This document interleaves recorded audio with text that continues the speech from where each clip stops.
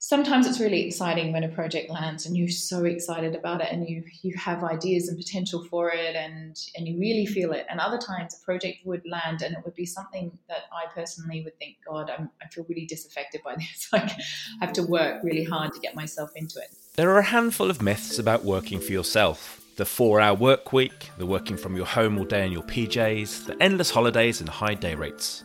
There are also plenty of stories on the isolation of freelancing and how it can be a risk to your mental health, but the real answer is far more complex, and we wanted to understand the reality of working for yourself. I lie awake in bed thinking they're going to fire me and then I'm not going to be able to pay my bills, and actually all I need to do is do the work, but I can't think straight.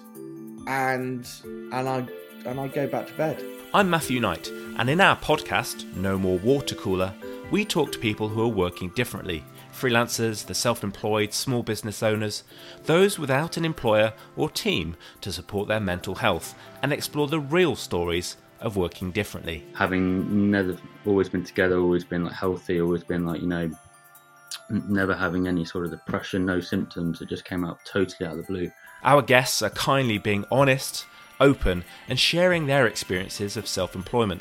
I'm hoping you'll listen to some of our stories, join us as a guest, or suggest someone we should invite to talk about their experiences, because we need to talk more about mental health and self-employment. The benefits, the challenges, the highs, the lows, and everything in between. It gives me the opportunity to do other stuff that I think makes me a more rounded human without feeling like that has to eat into kind of family time. So, if you're considering working for yourself, you can hear a wider set of perspectives to inform your decision. Or if you're already working for yourself, you can hear from people in similar situations, so you recognise that you might be working for yourself, but you're not working by yourself. Search for No More Water Cooler, listen on your favourite podcast player, or visit leapers.co/podcast to find out more. Until next time, work well.